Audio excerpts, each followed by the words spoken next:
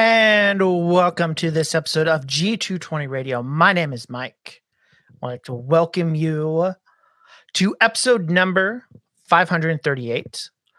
We will be looking at and finishing Proverbs 17. We'll be working through verses 16 through 28. And the title of this show is Joy in Words with Fools and Friends. It's actually kind of backwards of how I'm going to discuss it. But that is the title.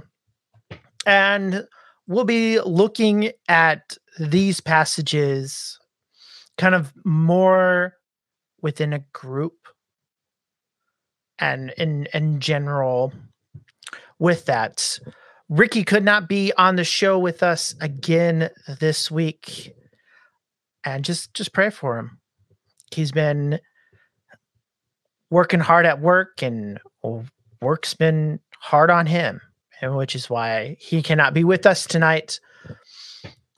And he will be greatly missed for the show. So we've been traversing through Proverbs 17. This is the third episode we've had.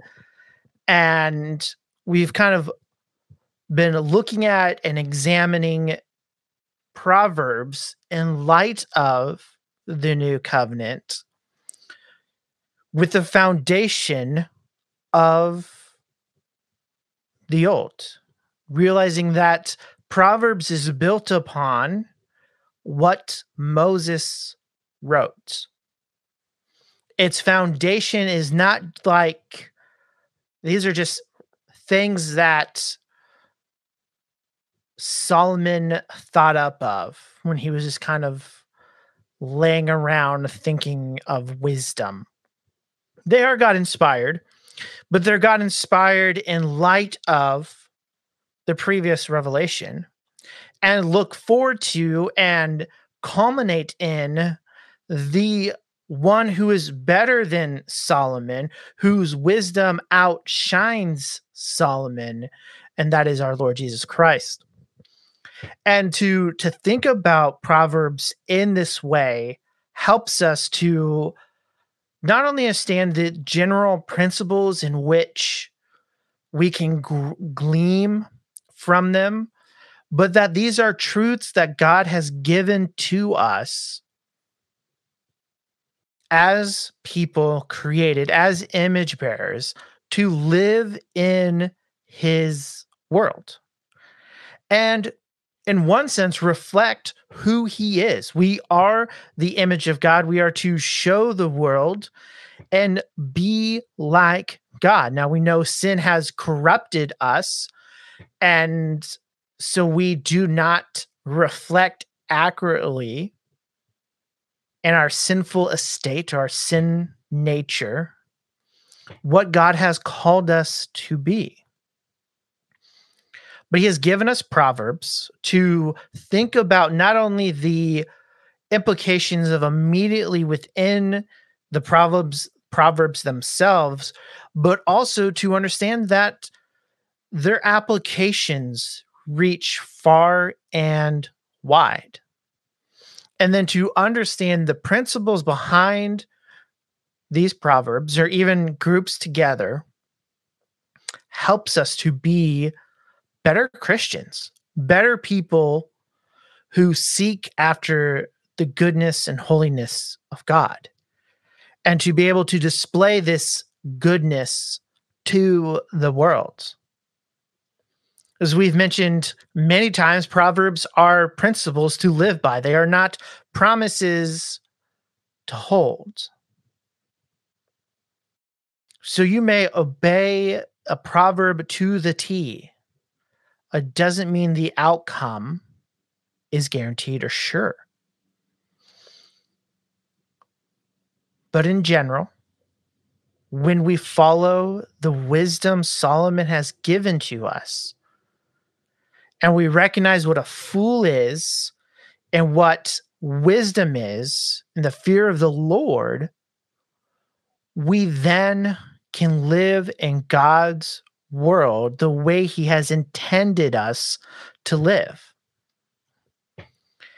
And this is important as our witness as we consider those who do not know the Lord, that living wisely, living in ways that show God's grace in our lives, to show wisdom in learning how to live the way God has told us to live, not only in Proverbs, but throughout the entire canon of Scripture, brings us to a point in which we act differently than the world. And that acting differently of the world is what people will notice. Now, we need to be ready with the gospel. We need to always be proclaiming the gospel. We need to find ways to proclaim the gospel. But to show, in one sense, our lives can be evidence of the change that God has given to us. When we fear the Lord, when we live out biblical principles armed with the gospel of our Lord, people will notice. They may not be knocking down your door to figure out the hope that's within you, but that gives you the testimony. It provides not only the spiritual act of the gospel, but as the early church recognized in its evangelism, it also brings the clarity of what the change is, especially to those who are close to you. So when we think about Proverbs in the whole, and as we moved closer to 16 through 28, we understand these in light of Scripture. We understand these within the principles of which God has given to us to live in His world. This is God's will for our lives, and to look at it. So as we now look at these verses, we will first kind of look at verses 16 through 20. And in these verses, we will see the contrast between kind of a fool and a friend. And there's a movement. Really, it kind of starts off with this statement about fools and wisdom and buying, moving into friends, and then kind of this fall as we move back to the fool. So verse 16 through 20, this is from the ESV. God wrote through Solomon, "Why should a fool have money in his hands to buy wisdom when he has no sense? A friend loves at all times, and a brother is born for adversity. One who lacks sense gives a pledge, but puts up security in the presence of his neighbor. Whoever loves transgressions loves strife.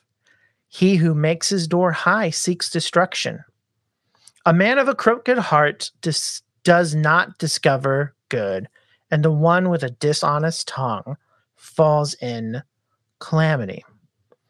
So verse 16 starts us off with this imagery.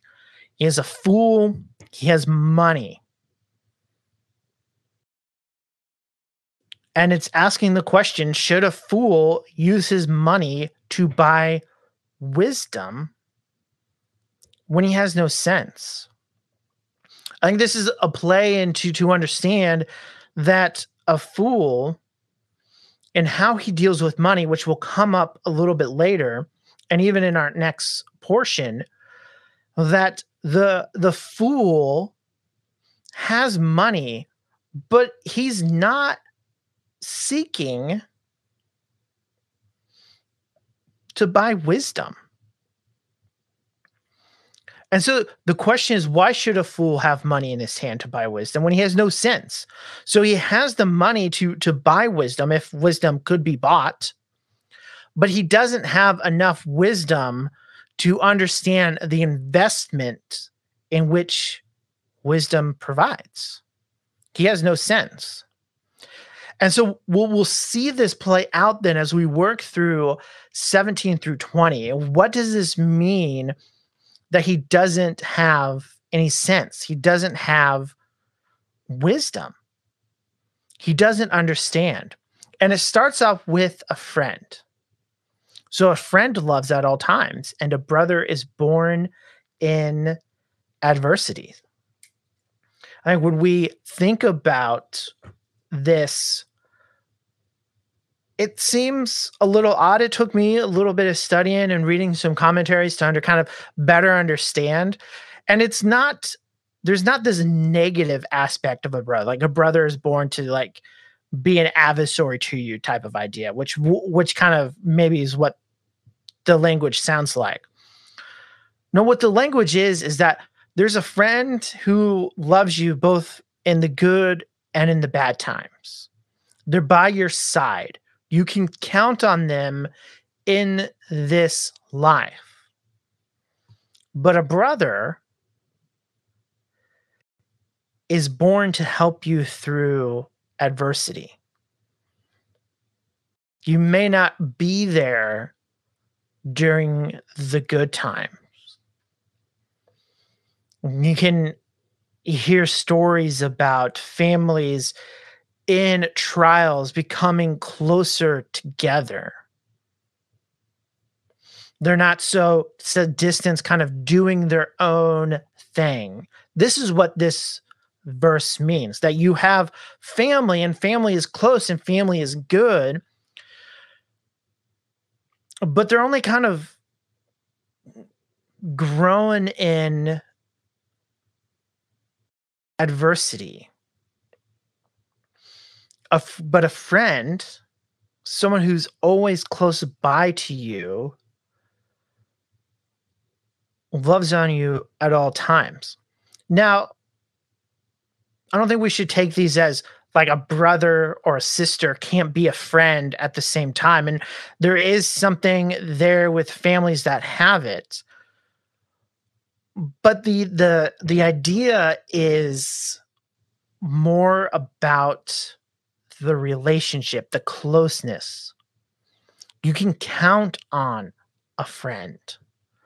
They're always there. We hope that as with kind of a brother, that they're there. And so we can see here this work. So what kind of, let's tie this in. So a fool is not a friend, it's a foe. He brings you into unrighteousness. So a friend who loves all times is one who helps us to live in this time. They have the wisdom to give to us and to go. Verse 18 then moves past this and into kind of this path towards the fool. The one who lacks sense gives a pledge and puts up security in the presence of his neighbors. So we see here now this kind of this return back to the idea of money. The one who lacks sense, the one who does not know how to use his money, the fool, as we saw in verse 16, he gives a pledge and he puts up security in the presence of his neighbor. This is financially. The one who lacks sense does not know how to use their money. In one sense, this gives us the imagery of a fool going and buying something, giving it a pledge, puts up a security or a collateral for what he's buying for. And the presence of his neighbors is just that this is happening and they're going to be the ones who oversee it. This would have been common in this time period. The transactions like this would happen at the city gates around the neighbors. It would have been rulers of the city or town would be out there and monitoring this. So the idea of that he's doing it in the presence of his neighbors is just codifying his pledge and security that he's wanting to do something. And we see here the one who lacks sense is the one who is doing this. They're not counting the cost. They're not rightly using their money. They're not being wise about it. And so the fool in verse 16 who has money, he's not going to buy sense. He's not going to buy wisdom because he doesn't know how to use his money. He doesn't know, he doesn't have the wisdom to think about his money godly. And so he does, without action, he pulls out, in our case, we could probably say maybe loans in order to get stuff. And this plays a part when we get into verse 19 and thinking about the one who makes his door high seeks destruction. In the second part of verse 19. Because the one who seeks his door high is one who uses his money to show power, to have dominance. He's compared to the one who loves transgressions, loves strife. So this money idea comes into now, I'm going to show it off. I'm going to belittle. I'm going to be prideful about my money. So he's going to make his door high. He's going to make it where it's towering over others. Showing, look at what I have done. Look at the money I have made. He's using it for his own glorification. As we saw last week, we see it again. This kind of putting oneself above brings about destruction. Pride comes before the fall. And this very real way now, the fool, unlike the friend who loves and will try to give wisdom and how to kind of act within these ways, the fool makes it known. He flaunts his riches. And he's also compared to one who loves transgressions, loves strife. So those who like to cross boundaries, who like to sin, cause strife. And when we think about that in relation to the money, they're trying to get stuff. There is this now kind of idea of extorting from the poor, from the weak, instead of trying to build them up and to help them to have a better lives and to give them ways to be sustainable. They present themselves above. They present themselves as higher than others. And in doing so, they love to transgress God's laws. They may even transgress the nation's laws. And in doing so, they show what they really love. They love strife.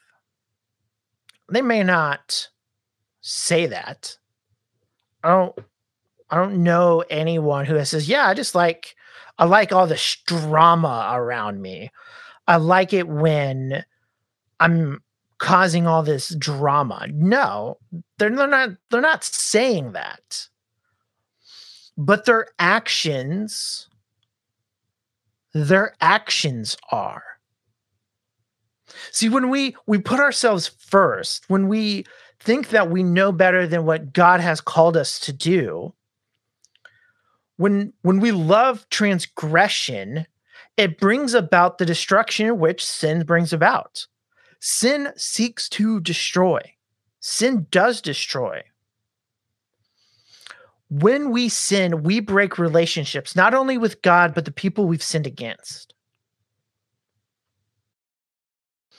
And so the one who, in one sense, loves themselves, who transgress God's law, thinking they are better, they love the strife. And they seek after it. And because of their pride and because they want to build the bigger house, they want to look down on those who have not, they seek their own destruction. They will receive their reward. They will receive the praises of men on earth, and they will face the judgment of God in the earth to come. That's if God does not expose their sins beforehand and uses the power of the government to expose them. And so in verse 20,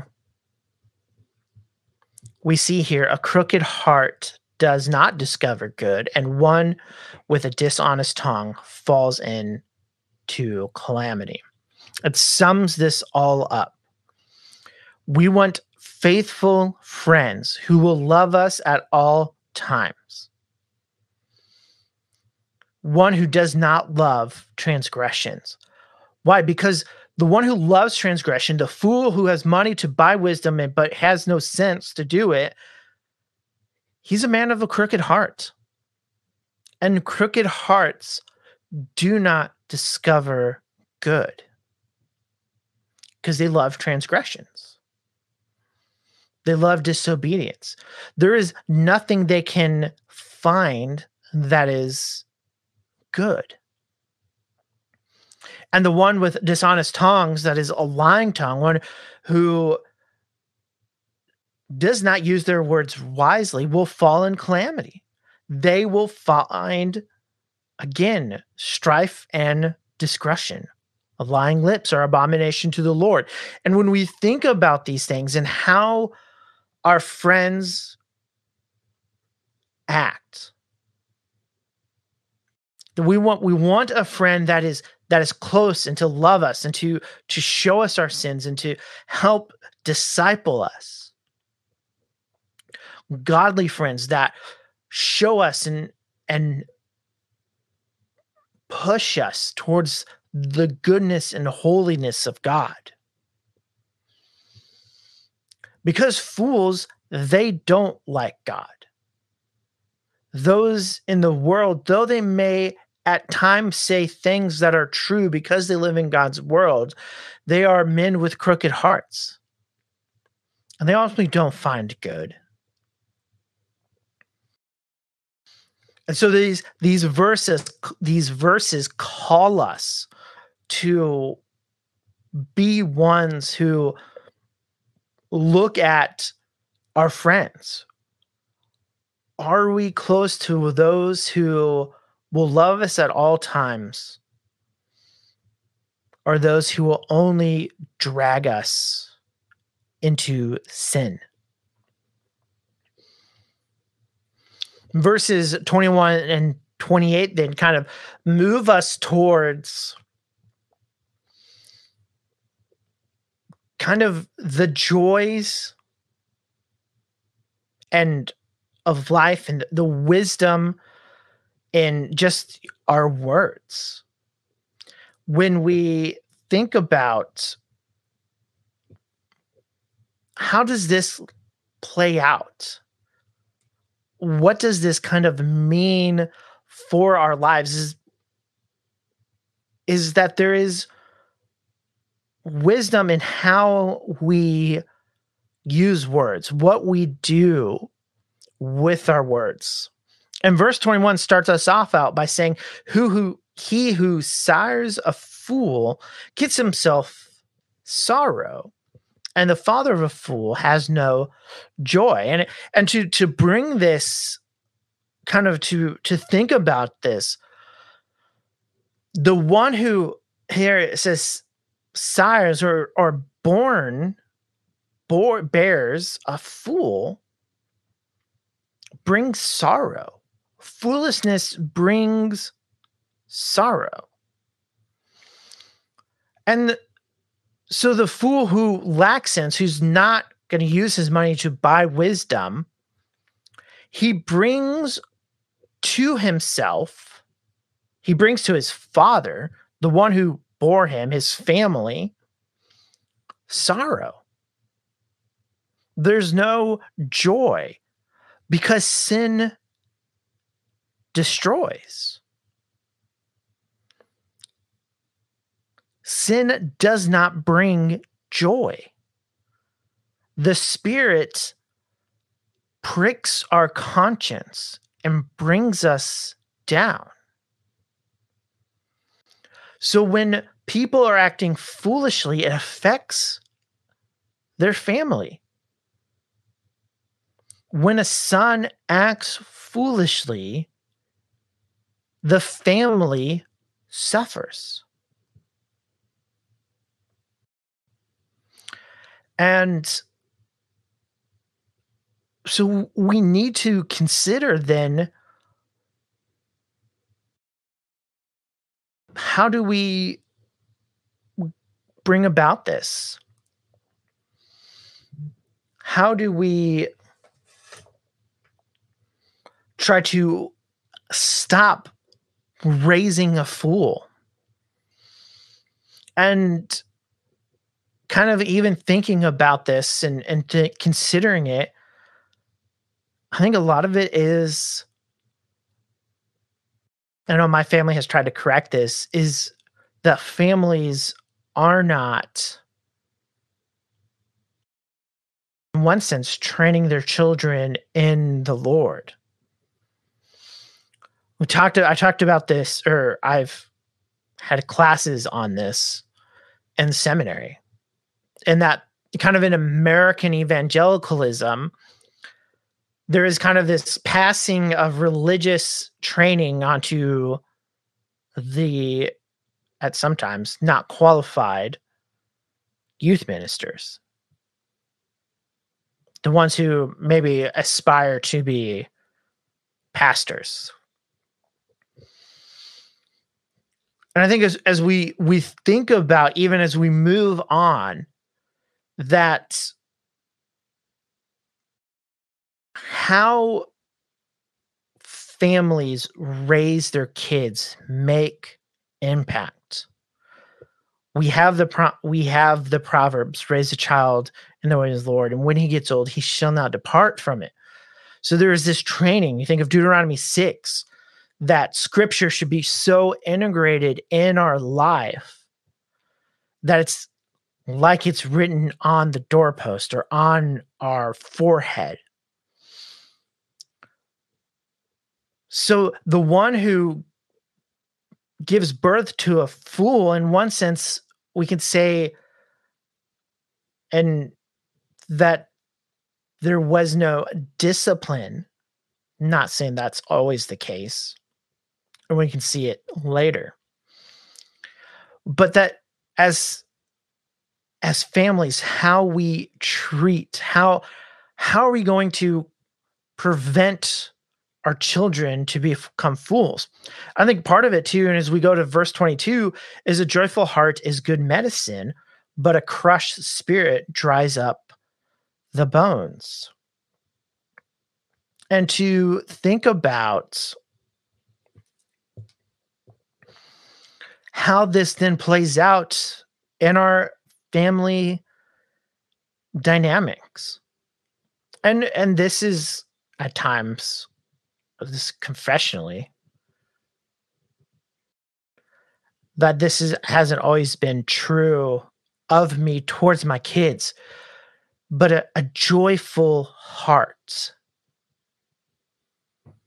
Has the gospel changed your heart. I mean, we can easily look around at our circumstances, at the world around us, especially as in America, as Christianity becomes the thing everyone hates.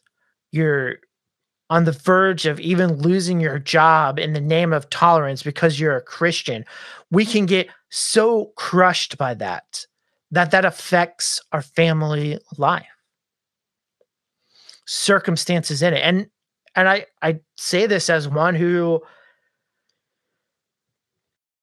is going through this kind of right now. A joyful heart is good medicine. I think there's one sense in which to show, to help our kids learn, to help even us, is to think about what a joyful heart does. When we are filled with the joy of the Lord, we are filled and experience his goodness towards us, it revives our hearts. It it brings about what Jesus talks about, that we have life and we have it abundantly.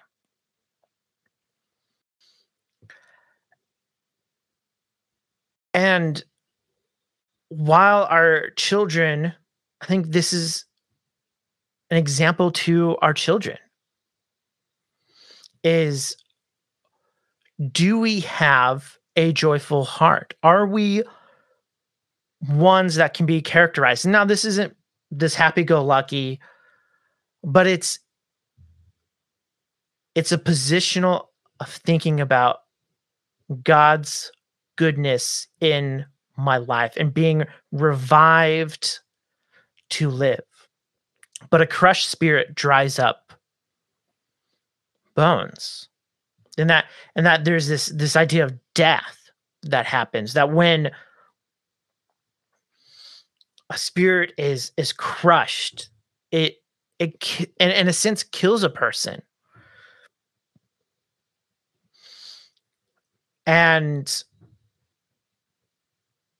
thinking about how that affects our children's lives, and even how I think about situations, and then when things happen, I mean, just even recently, my wife and I have been talking about this, um, and just in the harshness at times I talk to my children. This isn't a good thing. Let's set it up, but it it crushes them. It destroys them, and we'll even see a little bit later in verse 27 about a cool spirit and a man of understanding, and what that looks like. I think when we think about how we interact with our children, are we joyfully displaying God's works in our lives?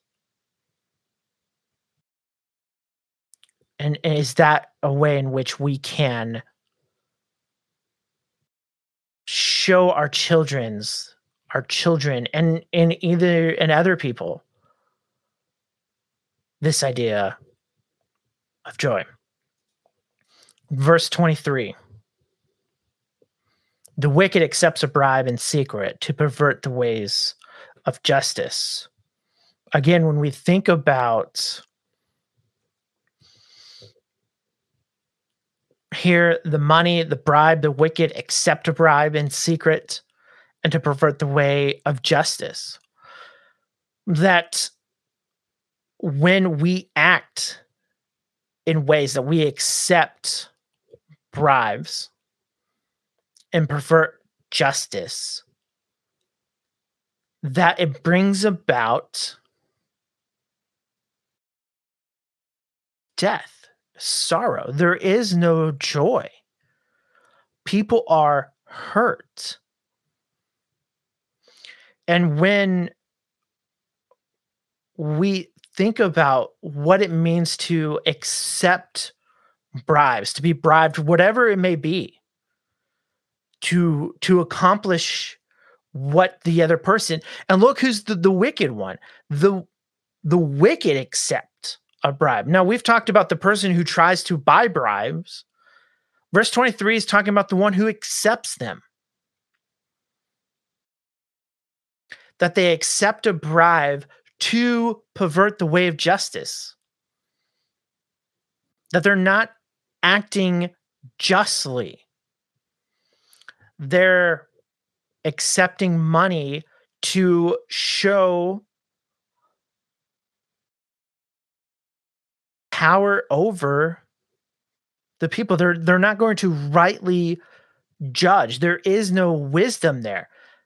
Again, if we think about this in a cheerful heart and a crushed spirit, how crushing do these wicked people don't care. They crush the spirit of those who are now being treated unjustly.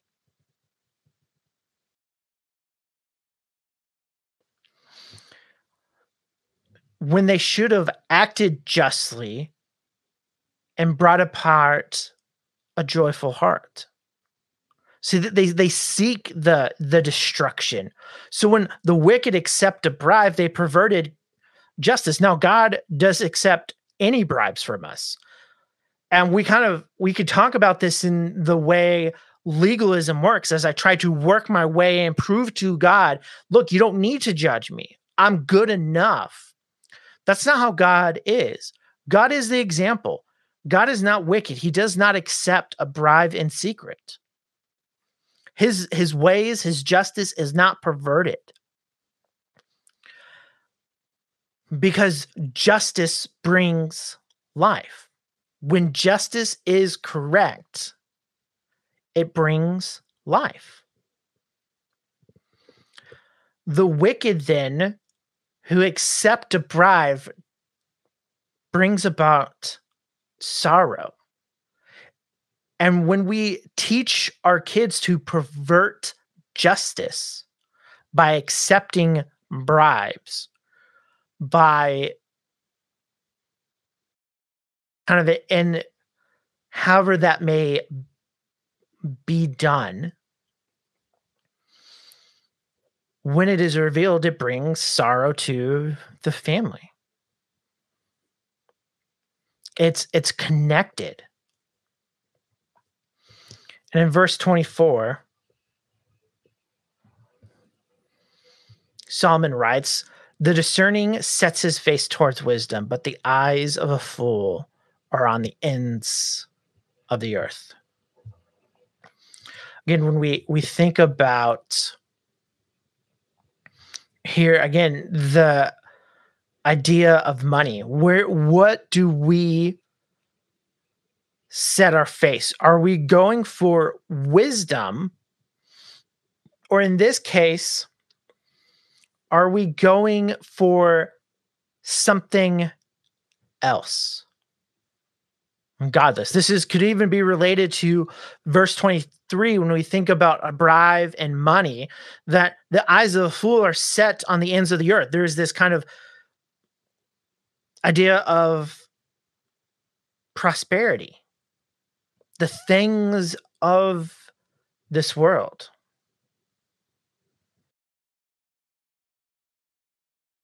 And so when we think about what are they, where are we, and in return, how are we raising our kids? What are we setting our face towards? Are we setting our face towards wisdom, towards God, to live in his world? Are we setting our face on the ends of the earth, on the things of this world? And our kids see this. This is something I don't know if we've necessarily talked about it on G220, but is something to consider when we look at the falling away of Christians in college or just in general. And it can be noticed and seen that when with the rise of the kind of modern church movement, and especially the mega church movement, thinking of, I mean, Rick Warren, Bill Hybels, and the church growth movement, that people were calling themselves Christians, but they weren't acting like them. They weren't, in one sense, raising their kids in the fear and admiration of the Lord. And that church was kooky. It was focused on the things of the world, movies, music, and that what kids were seeing and hearing on Sundays, they were not seeing in their kids or in their parents Monday through Saturday. They went to church, but they didn't live out the Christian life. And so there is this noticeable in which these kids are just like, is this even real? My parents are telling me to do one thing, but they're doing the opposite. In fact, they're not even at some points listening to what their pastor is saying. I think, and we can even nail this even down on pastors, but I think we see here, and we should accept this as our own, is that wisdom, the discerning ones, the wise ones, they set their face on God. Because it's the fear of God is the beginning of wisdom. And we know that when we lack wisdom, we can come to God and he grants wisdom graciously, abundantly. And so when we think about wisdom and the things of this world, the wise ones, the parents who seek to instill this kind of look towards God as opposed to the things around, the things in the ends of the earth. When we point our kids to God, when we teach them the things of God, we raise them up to be wise people. That's the goal. Now, God has to change their hearts. But God uses the fruit of his word to change the hearts. But see, the parents who went to church on Sunday but lived like the world Monday through Saturday, well, their eyes weren't truly fixed on the Savior, on the one who gives wisdom. Their eyes were fixed on the things of this world, and their kids saw the hypocrisy. And we see it in the arguments now on the church. Well, church people are just a bunch of hypocrites. And in one sense, they are, because none of us are perfect. And we claim the name of Jesus.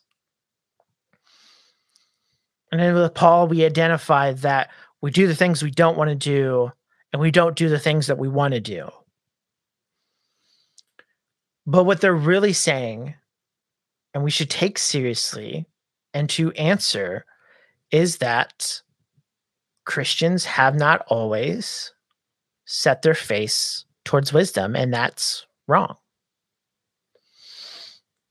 Continuing on kind of this idea and reminding us, a foolish son is a grief to his father and bitterness to her who bore him.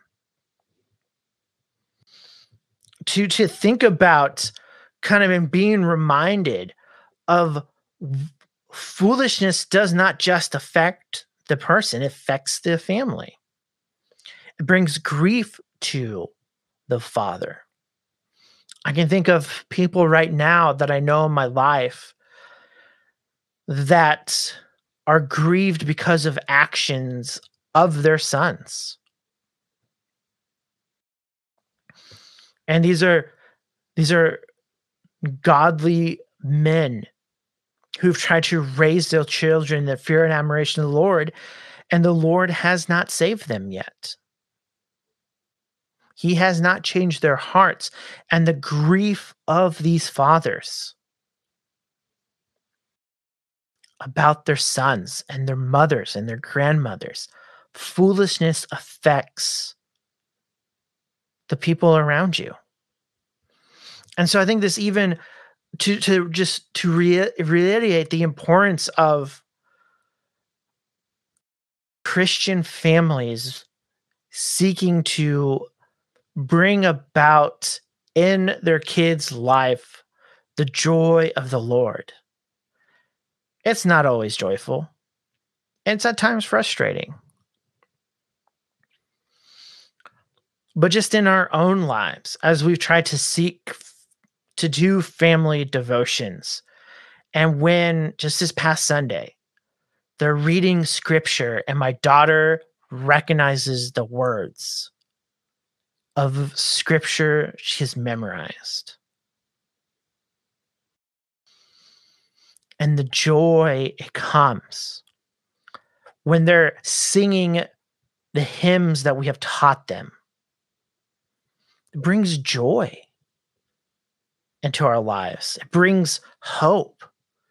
And maybe all of this striving is worth it. Because foolishness affects them, affects the family. Again, thinking about justice in verse 26, we see here to impose a fine on a righteous man is not good, nor to strike the noble for their uprights. This is, in one sense, you're calling good evil and evil good. So it's not good. It's perversion of justice to impose a fine on people, on righteous people, people who are following God's commands. Those who we may disagree with at times, or maybe how they're living their lives. You can think of the stronger, weaker brother. I don't think this is not to oppose one or the other. I think this proverb works on both. But to impose a fine, to impose a punishment on a righteous man is not good. That is not justice. It's injustice. You're punishing good, or to again strike the noble, the ones who are doing good, who are walking in the ways of the Lord, because they're walking in the ways of the Lord, because they're upright. This is not good. And then to think about this in this family dynamics that verse 21 and verse 25 has brought about to us is to think about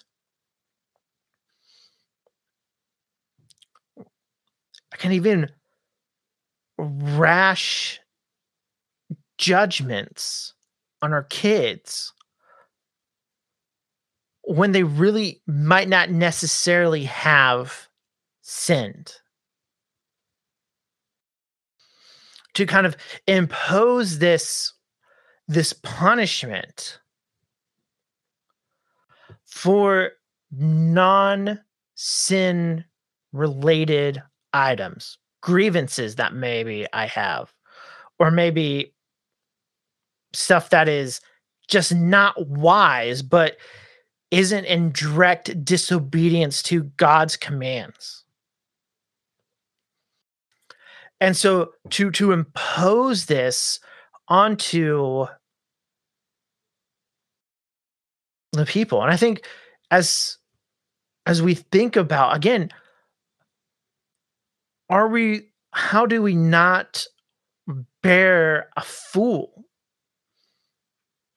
How do we grow our children into those who are wise? It's not, again, that I obey this like I should, but it's to recognize and not to punish for non-sin related things, not to go and to bring about discipline for it. Now there's times to train kids. There's trying to show them this is how we act towards others. These are common courtesies in which we have in our culture that show the dignity of people, or just general hygiene, and to strike a non or sin lady. I think it there crushes the spirit. And in verse 27, we see here, whoever restrains his words has knowledge, and he who has a cool spirit is a man of understanding. So this kind of juxtaposes what we just saw earlier. The one who disciplines the righteous man, the one who goes after them, is kind of in some sense contrary to the one who is restrains his words, who holds back. He has a cool spirit. He's not one who flies off the handlebars, as we would say. He's not striking hard and fast. This isn't like a wartime when you're trying to gain an advantage. So the one who restrains his words, who holds back his words, has knowledge. There's this, and the one with the cool spirit is a man of understanding. There's this kind of, again, this thoughtfulness. This is thinking about it. They're not reactionary. They're not given into their passions, their emotions. This doesn't mean they're stoic or have no emotions or only seek pleasurable emotions. They have emotions, but they have self-control. They have a cool spirit. I think this relates into having a joyful heart. They see the situation and they seek to have the understanding to deal with it, to bring about life, even in situations in which the dimmest of light of life is there. The foolish son is continually acting like the fool, and it looks like there's no end. Instead of the parent with unrestrained, without having self-control, lashing out, there's a restraining there. It's how hard is this? I mean, again, just thinking in my own life, how my emotions and how I feel, and at times quick to lose my temper, is not what we're called to do. We're not emotionless, but we have self-control. It's a fruit of the spirit. Kind of self-control and patience. And thinking of how those work kind of in our relationships. the idea of having that self-control is that there's something there that has triggered emotionally, and they know to have self-control. This could even deal with excitement and and and stopping and thinking, and even in all the excitement and considering what is happening. But I think most of the time we see this when our anger is kindled. And God is slow to anger. And this verse calls us to act like him. God is not flying off the handlebars. He has a cool spirit. His emotions do not get in his way. And finally, in verse 28, we see here that even a fool who keeps silent is considered wise. When he closes his lips, he is deemed intelligence. Our words reveal who we are. And when we're considering the sorrowfulness of our children and what they bring when they act foolishly,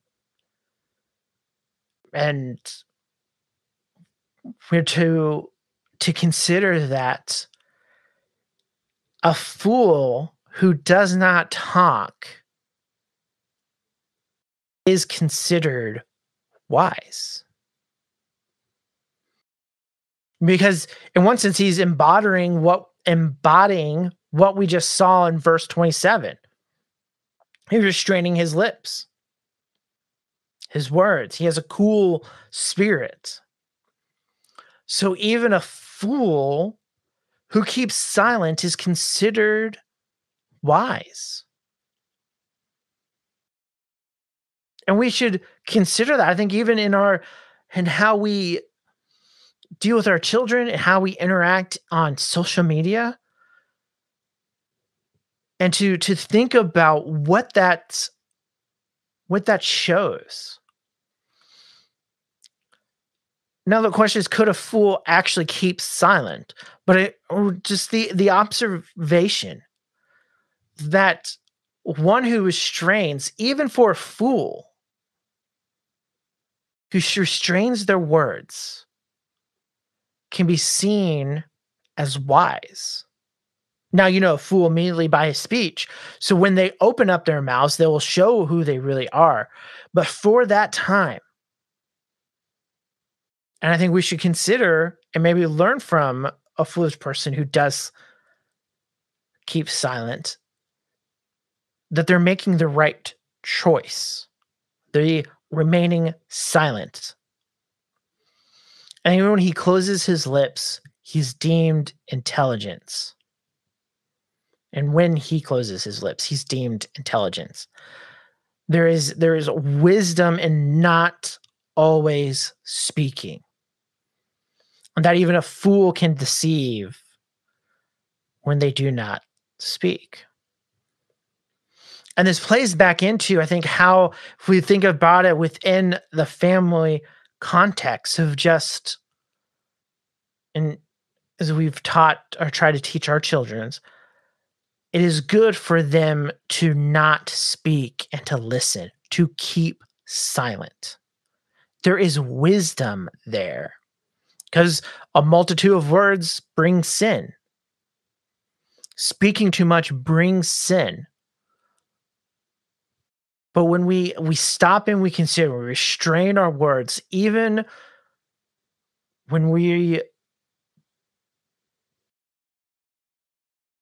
those who do not seek God do it, they seem to be wise. And I think there's, again, kind of what James, that there's this idea of being quick to listen and slow to speak.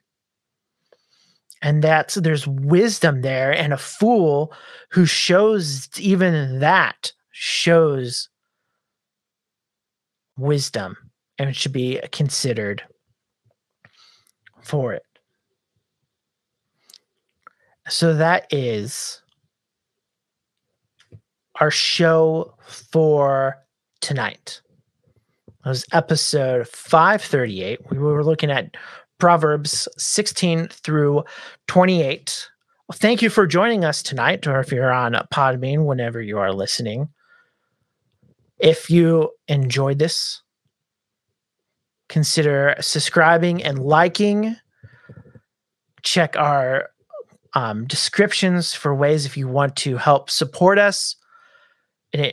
We are grateful if you do, and if nothing else, pray for us. We are thankful for that too. For Ricky, my name is Mike. Thank you for listening to G220. You have a good night.